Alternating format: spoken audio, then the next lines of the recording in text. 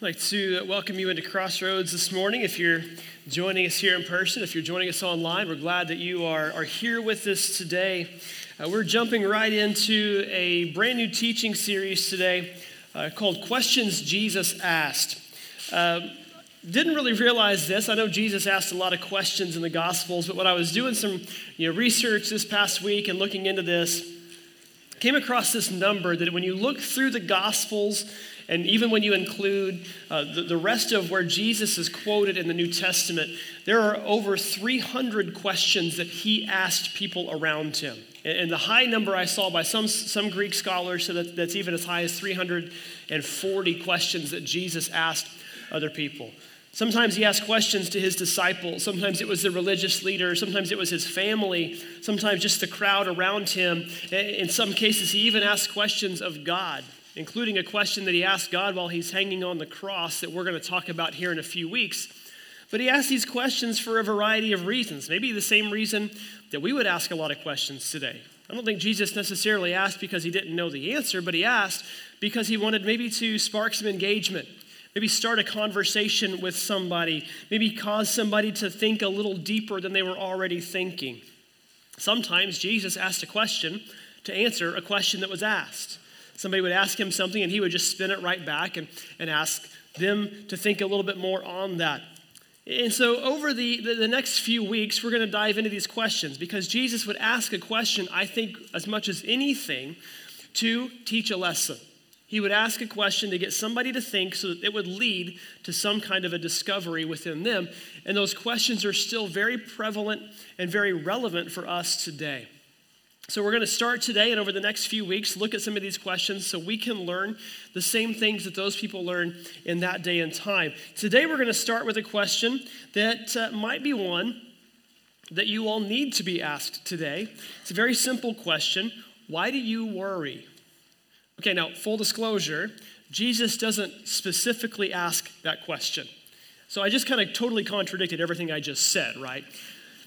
Instead of asking the question, why do you worry, what he does instead is just flat out tell you in Matthew chapter 6, do not worry. He says it very pointed, a commanding statement. Do not worry about your life. But to follow this up over the next 10 verses in this passage in the Sermon on the Mount, Jesus asks several questions that tie right back to this command. And a couple of verses later, maybe he asks the most important question in all of this when he says, can any one of you by worrying add a single hour to your life? Now, I'm going to ask for a show of hands here. Sometimes I say none, sometimes I say yes, but I want a show of hands here. How many of you have ever at some point in your life worried about something? I'm counting who's lying out here this morning. Next week's question is, why do you lie in church? So come back for that, and we'll cover that question next week, right? I mean, it's just human nature. We worry about things. Some things are big things. Some things are little things that we worry about. Sometimes it's a simple worry that you can let go of. Sometimes it's a worry that grabs a hold and clings to you and doesn't let go. And that worry can actually lead to a deeper issue that we refer to as anxiety. Before we kind of jump in this morning, I just want to address this and tell you that if you've been around this church since I got here a couple years ago, you've heard me preach this one already. Some of you are new, and so it'll be new for you, but every so often there's a sermon that I feel like it probably needs to be brought back out and preached again, even if you've heard it. And what's going on in our world, with what's been going on in our church, with what's been going on all around us, I feel like this is probably an appropriate time to talk about this topic because worry and anxiety is one of the most common struggles for Americans today. I saw a stat from the American Psychological Association that said 1 in 5 Americans currently struggle with some form of a mental illness, and that over 42 million adults claim that mental illness is some level of anxiety. Anxiety has become the number 1 health issue for women in America today, the number 2 health issue for men in America, only behind drug and alcohol addiction. Over 25% of teenagers, this is from a couple of years ago, this number may be higher now. Over 25% of teenagers are dealing with some level of anxiety disorder as well. Over 22 million Americans have said that anxiety has led to some level or form of depression as well too, to the point where suicide has become the number 2 cause of death for children between the ages of 10 and 14, only behind unintended accidents. Americans spend over $50 billion a year treating their anxiety. And I saw a number two that was staggering. In 2022, the American economy took a $1 trillion hit to things that could be tied back to anxiety through loss of work or loss of ability to work or having to help take care of somebody's anxiety struggles. And the question we often ask is, why? Why do we have so much anxiety? And in so many ways, our world is safer than it has been. We know about what's going on. We can see threats coming from further away now. We even, within our own lives, banking is safer. Our finances are safer. Yes, inflation is high. We get that. But so many things about our lives are safer because we've got a tighter grip on control at times. I think the answer of why is anxiety increasing exponentially is very, very simple. Maybe it's a very churchy response. Maybe it's an over-spiritualized response. But there's a direct correlation when you look at two statistics in our country over the last 20 years. As God has moved from being the center of people's lives and the center of family life and the center of culture life, over the last 20 years that has decreased. And over the last 20 years, anxiety has increased at almost the exact same rate. I don't think I'm overthinking it when I say that there's just a direct correlation there. There's a direct tie there. We're also a society that has gotten less socially connected than ever before. Yes, COVID kind of did that to it, but we were already trending in that way. Where smartphones can give to texting or to video calls rather than face-to-face meetings, face-to-face interactions. In some ways, it's never been easier to communicate with people all over the globe, but yet we've taken for granted the opportunity to meet face-to-face, in person, and get that social connection. Anxiety comes from this just perceived loss of control, and anxiety often either leads to or is triggered by fear. And when you look at those two words, fear and anxiety, I think sometimes it's easy to think those are one and the same. And let me just tell you, they're not. They're kind of like distant cousins, but they're not the same thing. Fear is like this. Fear sees a threat and reacts. There's a snake in the grass over there. I'm going to walk over here. That's fear, right? It triggers fight or flight. We either take care of the situation or we get away from the situation. That's what fear does. Anxiety, on the other hand, imagines a threat and can't move on. There might be a snake in the grass over there, so I'm going to go walk over here. And I'm never going in that front yard again. That's anxiety. It grabs a hold of us. It doesn't let go of us because there is very possibly a very real threat out there. That is what anxiety does to us. Anxiety's been described as a tidal wave of what if. Just this overwhelming tsunami of possibilities of what could be there. And anxiety puts us in a constant mental state of fight or flight. Constantly looking at how we can either fix or avoid a situation altogether. See, here's the difference is fear actually can be a very good companion because fear can keep you safe. Fear can protect you and those you love, but it has to be temporary. Anxiety never lets go. It holds on and it clings to you and it puts you in a struggling place, almost like you feel like you're in a prison or in a cage and there's no way out of this. Now, let me just say this. If you are one of those that struggles with anxiety, I know you all raised your hands a moment ago. I'm not going to ask you to show your hands if you struggle with this. If that is you right now, take a deep breath. Just take a deep breath because you're thinking, okay, I came to church to worship Jesus and to talk about Jesus, and we're talking about this, and now I just feel it building up and more and more and more. And Kurt, get off this topic. We will next week, okay? Take a deep breath. It's okay. Because we're going to talk here in just a moment about things that Jesus had to say about this. And maybe it's uncomfortable for you to talk about this topic in church because maybe you were kind of like I was when I was younger. We were taught not to doubt or worry about anything because that showed that we didn't fully trust God. And let me just say, the older I've gotten, the more I've studied, I don't think that's one and the same. I don't think, and I'm going to kind of say something about that in a moment, but having fear and anxiety is not a sign that your faith is weak or fake or false. It's not a sign that you're not a strong Christian. It's a sign that you're human and you're dealing with an emotion in your life. Here's why I think that. Do you know what the most highlighted verse in the entire Bible is? You might say, well, it's John 3:16. That's a good one. Or it's Romans 5:8. That's a great one. Or, it's basically the entire 8th chapter of Romans. I've highlighted that whole thing, The most highlighted verse in the entire Bible is found in Philippians 4. You know what it says? Do not be anxious about anything. According to Barna Research Group, they polled American Christians, and that's the most highlighted verse on average for the American Christian. Paul wrote these words just a few decades after Jesus walked this earth, and he's already addressing this topic as if they struggled with it back then too, just like we do today. And this verse, when you look at the Greek language, it's written in the present active tense, meaning that this is something that is most likely going to be an issue for you at some point. And that no, you won't never struggle with this, but you don't have to carry it day after day. Because Paul's saying, don't be anxious. It's there. It's a real threat. Let it go. Move on. In his book, Anxious for Nothing, Max Lucado talks about this by saying the presence of anxiety is unavoidable. It's going to be there. But the prison of anxiety is optional. It's going to be there, but you don't have to live there, is what they're saying here. Let me give you a disclaimer, and I've said this before. There is a level of anxiety that you may struggle with that is so severe that it is entirely appropriate to seek professional help with that.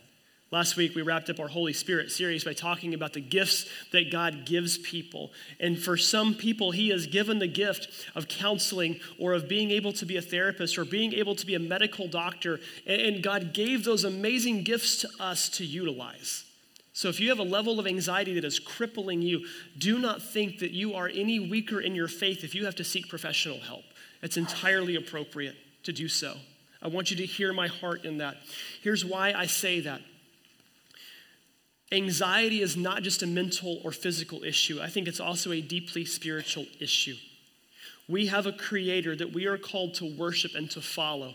And what does Jesus say is the most important commandment? Love the Lord your God with all your heart, soul, and what? All your mind. Psychiatrists have kind of determined that the mind is capable of firing in over 100,000 directions at the same time.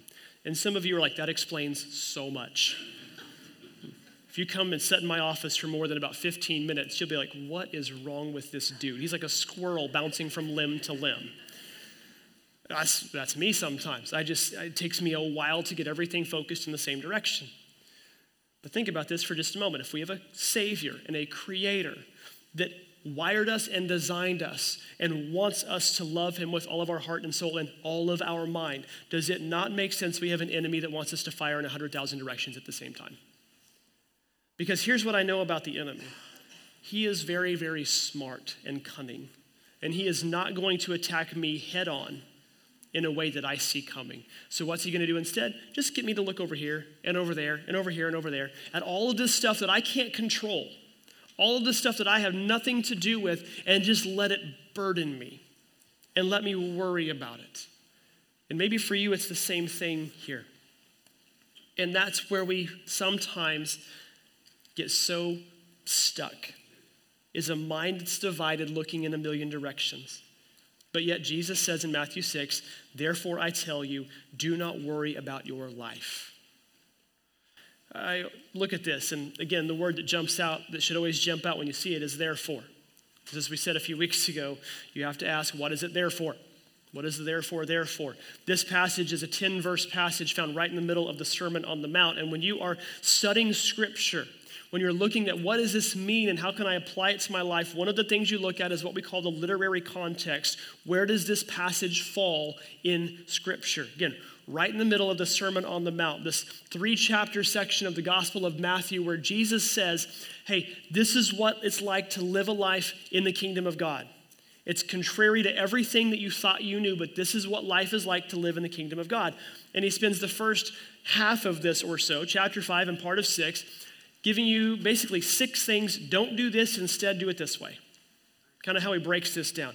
Then he gets in the middle of chapter 6 onto 3 things that you just shouldn't do. And the last one that you read about in chapter 7 is do not judge. This one is number 2, do not worry. You know what comes right before this? Do not lay up for yourselves treasures on earth. where they will get destroyed and they will rust and they'll be worthless and be thrown away. Instead, what's he say? Lay up treasures in heaven. And he goes on to say in this passage in verse 21, where your treasure is, there your heart will be. So he's talking about wealth and possession and about chasing after those things and making those your focus. Does that sound kind of familiar with the world today? Get what you need to get. Get as much money as you can. Buy as many things as you can. Take care of yourself because nobody else is going to do it for you. That's kind of what the world is telling us. And then here Jesus says in verse 25, therefore, in light of all of that, do not worry about your life. Do not worry about what you'll eat or drink or about your body, that what you will wear. Is your life not more than food and the body more than clothes? Now, hear me out. He's not saying, hey, just totally neglect your family. Don't go to the grocery store. Don't go shopping for clothes. I'll just drop manna from heaven. And he's not saying that, okay? What he's saying is don't let it overburden you or stress you out. And some of you are like, yeah, but Kurt, I have to go to the grocery store. And the prices are outrageous. I need a small loan to buy milk. I get that. Prices are high. And yet he's saying, don't worry about it. Don't worry about it. And it's easy, again, to read this and say, okay, Jesus, do not worry. Sounds a little easier said than done.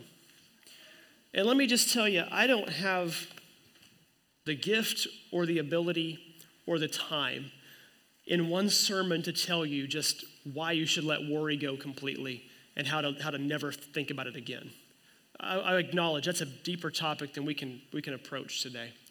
What I want to do is look at this passage Jesus gave us and give a couple of practical things you can do to help keep you from worrying. And maybe that's what I do, helps me not get so caught up in the stuff I can't control or the stuff that is out of my area. Just helps me to focus on him instead. So looking at these words with Jesus, he says not to worry. Why should we not worry? Well, here's one reason. Number one, we have more important things to focus on. Yeah, there's a lot of stuff going on. There's a lot of stuff happening. People are seeing what's going on in Israel right now, or they're seeing what is going on just across our world and our country right now, or what's happened in our church in the last several weeks. And, people ask, well, are you concerned about that? I said, well, my heart breaks, but am I worried? No. My heart breaks for the people in Israel. My heart breaks for people who were hurt here in our church, that were hurt in our community. My heart breaks for that. But I have a job to do too. And I can't let all of that hurt get in the way of what I've been called to do. And what have we been called to do? Go make disciples of all nations and baptize them in the name of the Father and the Son and the Holy Spirit.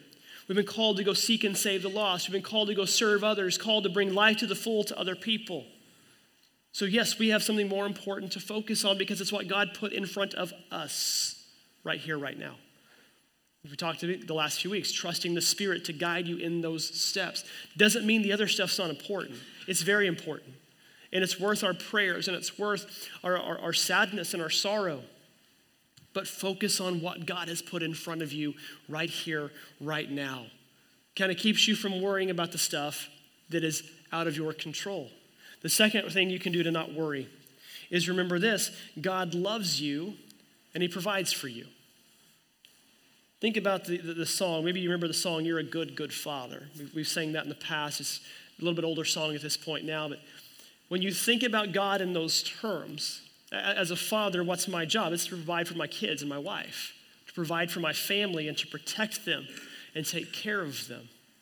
Look what Jesus says here in verse 26. Look at the birds of the air. They do not sow or reap or store away in barns, and yet your heavenly Father feeds them. Are you not much more valuable than they are? Think about a bird and what a bird does. It flies around, it eats, it builds nests. It might drop seeds to help, things grow naturally. That's about it. Sure, other birds can do other things, but by and large, that's a bird's life, right? What do we do as humans? Well, gosh, just look around. Look at what we are capable of as humans. It is just infinitely more what we're capable of and what we're valuable to God of when you look at it in that perspective. Here's what I mean by that. When I talk about us being more valuable than the birds of the air, or as the flowers of the field, as he also mentions in this passage. If you want to know why we're more valuable, Go back and look at the beginning of your Bible. Genesis 1 gives us the creation account. And at the end of that chapter, verse 26, it says, "Then God said, let us make human beings in our image, to be like us." Okay, he's talking with the Trinity, with the Son, with the Spirit. That's where the plural comes in there. But just notice what he says, make humans in our image. I don't know about you. I've been very blessed and fortunate in my life to get to see amazing wonders of creation. Getting to live in the Northwest and see things like Crater Lake or the Redwoods or the Pacific Coast, or getting to see a sunset on the Mediterranean Sea a couple of times, getting to get out on the Gulf of Mexico and see those like white sand beaches, getting to see a sunset across the prairies in the Midwest, getting to put my eyes on some amazing animal creation, like seeing elk for the first time, just kind of is mind-boggling. And you think about all these things like, God, that is beautiful creation. How could anybody doubt your existence by looking at this? And yet of all creation, he picked one thing to bear his image. Me and you. He picked us. So just wrap your minds around this for a second. If he cares for all of that and takes care of all of that, but you're the thing he picked to bear in his image, how much more does he care for you? How much more valuable are you than those things? Psalm 8, we read this great passage. O Lord, our Lord, your majestic name fills the earth. Your glory is mighty or higher than the heavens. When I look at the night sky and I see the work of your fingers, the moon and the stars that you set in place, what are mere mortals that you should think about them? What are humans that you should care for them? If you remember that you're made in his image, that you bear his image, and like he said in Genesis 1, to be like him, it becomes easier to think about how he takes care of you all the time, no matter what's going on. But yet we still worry and we still struggle with anxiety. We still let those creep in and just pack us down sometimes. And again, I can't unpack all of this in one sermon. But there's a simple fact that we need to remember and a simple truth we need to remember that will help us through these times. Number 3, worry doesn't change anything. Like those of you who raised your hands earlier when you said, yeah, I worry at times. How many of you have ever seen a situation and you've just worried and worried and worried until it was fixed? You didn't do anything, but you just worried and worried and worried, and suddenly, boom, we did it, God. I helped. Now, there's a difference between a worry and a concern. There are some things we see and they do concern us and they do bother us, and it triggers our change, triggers us to action, to do something to actually take care of the situation. But a lot of times, our worrying can't change anything. I tease my grandma about this. My grandma's coming up on 94 here in a few weeks, and it really ever since my grandpa passed back in 2006, she's become the matriarch of the family, really stepped into that role, and her job is to worry about us. I tease her about that sometimes. When I'd be at her house, she'd, well, your brother this and this, or your cousin this and this, and I'm just concerned. I said, well, just keep being concerned, and eventually it'll fix it. And she just would glare at me, and because I heard it said once that worrying is like sitting in a rocking chair. You do work, but nothing gets accomplished. You don't go anywhere with it. That's why Jesus said this in verse 27, can any one of you, by worrying, add a single hour to your life? Now, there's something to point out here, this single hour. It's not a literal measure of time here. Okay, it's not like God's going, you were going to die at noon today, but because you've worried so much, I'm going to let you live till 1. That's not exactly what he's referring to here. The old King James says it can add a single cubit to your stature. Okay, that's 18 inches in case you're curious. I'm 5'9", 5'10" with the right shoes on. I don't necessarily need 18 inches stacked on top. I take 6, but I don't need 18 stacked on top. I don't really want to be quite there, right? No, it's this idea that can you add anything to your life by worrying? Anything of value by worrying? On the flip side, worrying actually dives deeper into the idea that you just have a little less confidence in everything around you. I don't know if I'm quite this harsh with it, but William Mounce is a Greek scholar. He described worry like this. He said, worry is practical atheism and an affront to God. Now, I said earlier, if you have anxiety, that doesn't mean your faith is weak. But what he's talking about here is not, hey, you're a bad Christian if you have worry. He just says the whole concept of it. If that's where you live, it's telling God, I don't know that I can trust you fully. Number 4 kind of follows that up. You want to help not worrying? Remember that God is in control. This is one where sometimes it can get a little bit difficult to do because we like control. We like to have our hands on the steering wheel here. But you have to remember that God is sovereign. And because he is sovereign, he is perfect and in perfect and complete control over everything that's going on. He's not caught off guard by that stuff that's going on in the Middle East or stuff that's gone on here in our local community. He's not caught off guard by any of that. And because we know that, we acknowledge that he's sovereign, we acknowledge that he's in control, and instead of worry or stress, guess what we do instead? We can celebrate that. Paul says in Philippians 4, to always be full of joy in the Lord. And repeats himself, I will say it again, rejoice. Paul leads into this whole concept and discussion of anxiety by telling you to rejoice in God always. And again, just like in verse 6, this is a present tense active verb. In other words, he is saying that you won't ever just not struggle with anxiety, but in the midst of that, you rejoice anyway. You celebrate God anyway, because even in the midst of worry, you acknowledge that he's in control of everything. And I want you to hear this, because rejoicing and celebrating God, this is not an emotional decision. It's not an emotional reaction. Instead, this is a decision that is deeply rooted in your confidence in God's sovereignty and ability to direct your life, because you've seen what he's done in your past, and therefore you can know what he's going to do in your future. Our cars have windshields and rear view mirrors for a reason. Now, obviously, you want to make sure you can see if a car is coming behind you. But sometimes your rear view mirror is helpful because it shows you where you've been. But you notice it's a lot smaller than your windshield that shows you where you're going. When you look back, you see maybe where God was with you through those difficult times, and it helps you to trust that he's going to be with you through the next difficult time too. Because again, as Jesus said, in this world we will have troubles. But take heart, he says, I have overcome the world. You will trust what you see out of him and learn to let go just a little bit more. See, here's the thing with this. We need to understand perceived control creates calm. But yet, a lack of trust can fuel anxiety, and anxiety increases as the perceived control diminishes. Like, how many of you've got to have such a controlled lock on everything that you don't trust anything outside of what you do yourself? That may sound like it's a little much, but just imagine you won't get on an airplane to fly somewhere unless you bring your own parachute, just in case. Or you're going to go eat lunch, after church today, but you bring your own silverware and your own condiments because, I don't trust that those were cleaned properly. Because those may seem extreme. But we like to be in control. Perceived control creates calm.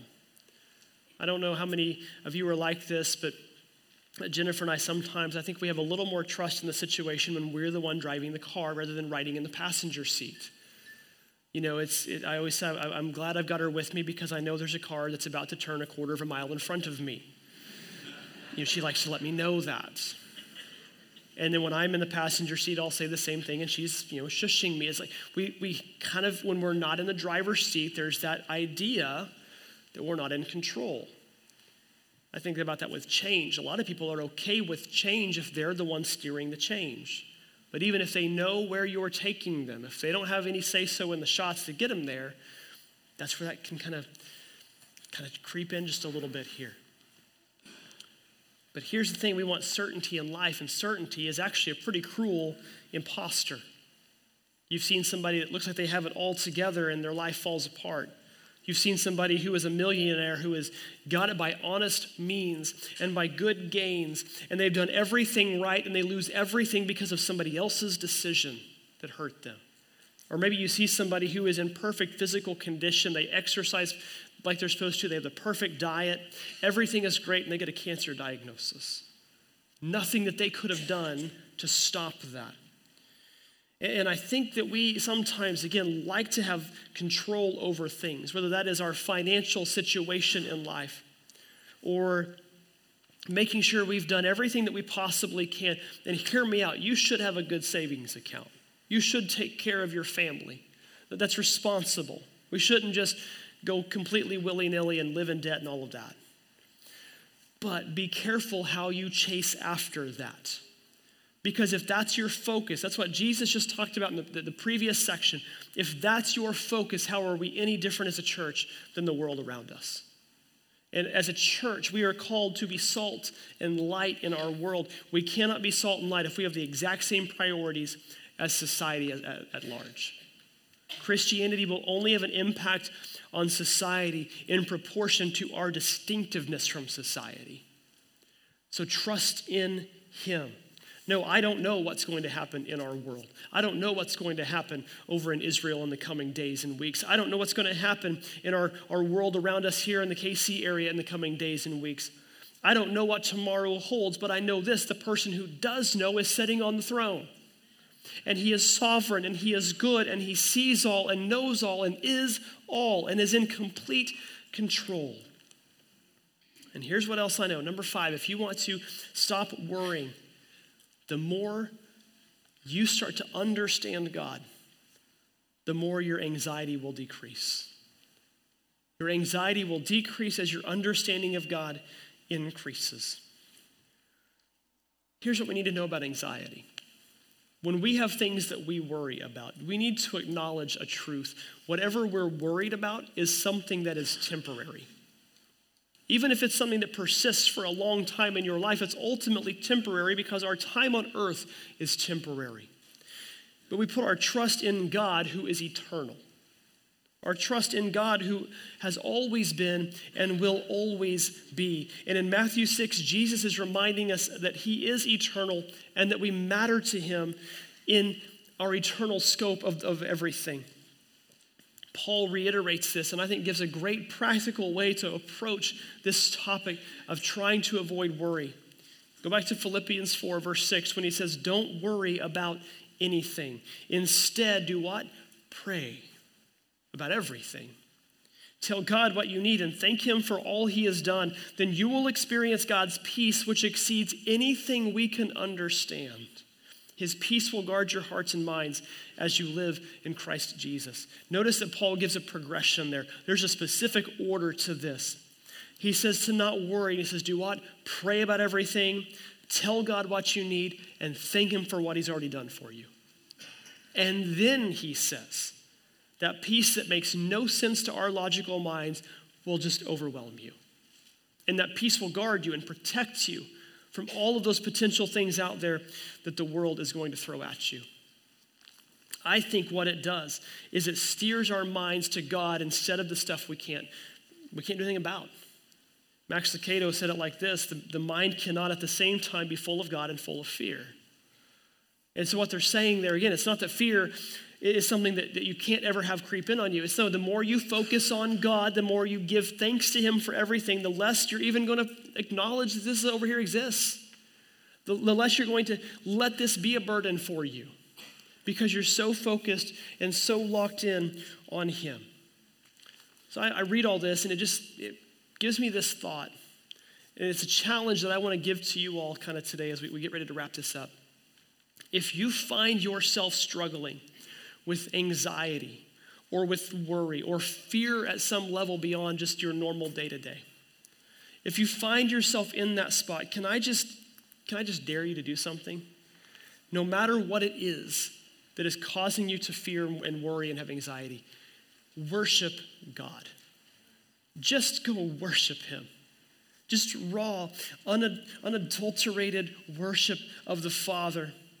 Too often, I think we find ourselves in a situation where we're wringing our hands, or maybe we're grabbing our head, and instead we should be getting on our knees and going to Him. So find a way to do this. Pull up Spotify, pull up YouTube, do something, and just put some worship music on and just sing along with it. Grab your Bible and go to the Psalms and pray through some of those Psalms where you'll see some people struggling with some of the same things. Talk to God. He can handle it.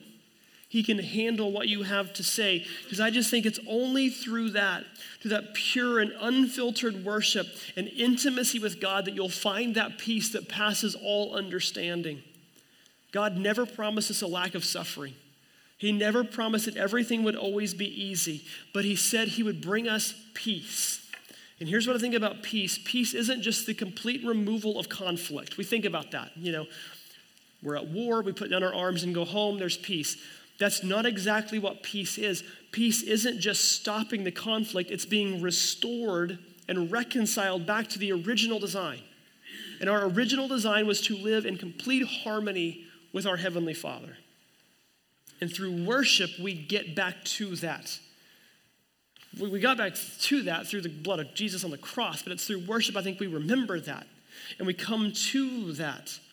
And we realize that he is the creator of the world and the almighty ruler of everything. You worship what you trust. So where does God rank on all of that? Trust creates a hope that can't be explained or earned. Worshiping God helps us draw closer to that anyway. Folks, we're going to have troubles. We're going to have worries and anxieties that pop up.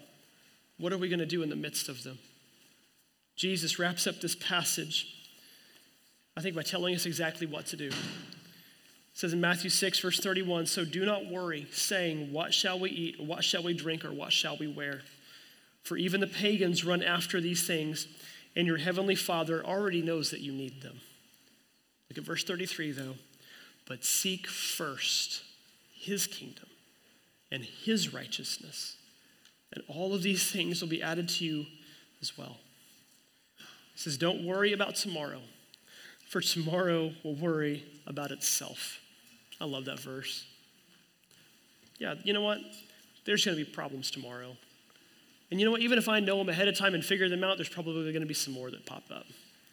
Tomorrow can worry about tomorrow. No, seek him and follow him. And he goes on to say, each day has enough trouble of its own. I don't know if there's any such thing as just completely avoiding worry and anxiety. But I know what we can do in the midst of it. We can thank him for what he's already done for us. And we can worship him anyway. Let's pray. Father, we're so thankful for the peace you give us through Jesus. And I know sometimes it's a peace that is hard to wrap our minds around. It's a peace that sometimes is hard for us to comprehend, because sometimes what is causing us the problem is blinding us to you. God, just tap us on the shoulder and give us that reminder. I'm right here and I always have been. I will never leave you. I will never forsake you. God, even in difficult times, uncertainties, chaos, struggles, God, just give us that reminder. Help us experience that peace that you have. Help us see you in the midst of all of it. God, we're so thankful. You are a God not of confusion, not of chaos, not of craziness, but you're a God of restoration and wholeness and peace. We're so thankful for Jesus, for dying on the cross to bring us back to you. Grateful for your Spirit that resides within us, that leads us and guides us and comforts us. I'm grateful for you. Pray in Jesus' name.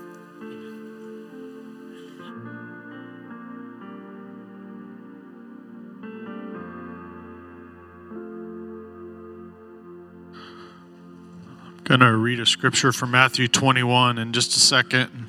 It's part of Jesus' life when the Pharisees and the teachers of the law were pretty well fed up with Jesus, and they're following him around everywhere he went and just looking for evidence that they could accuse him against and trying to get him in trouble.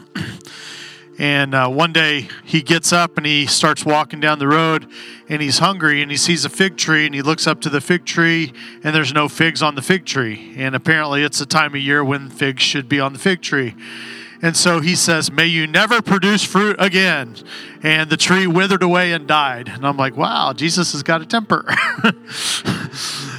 But no, what he was actually doing was teaching. He was saying to the Pharisees, look, here's a fig tree that isn't producing figs. What good is it?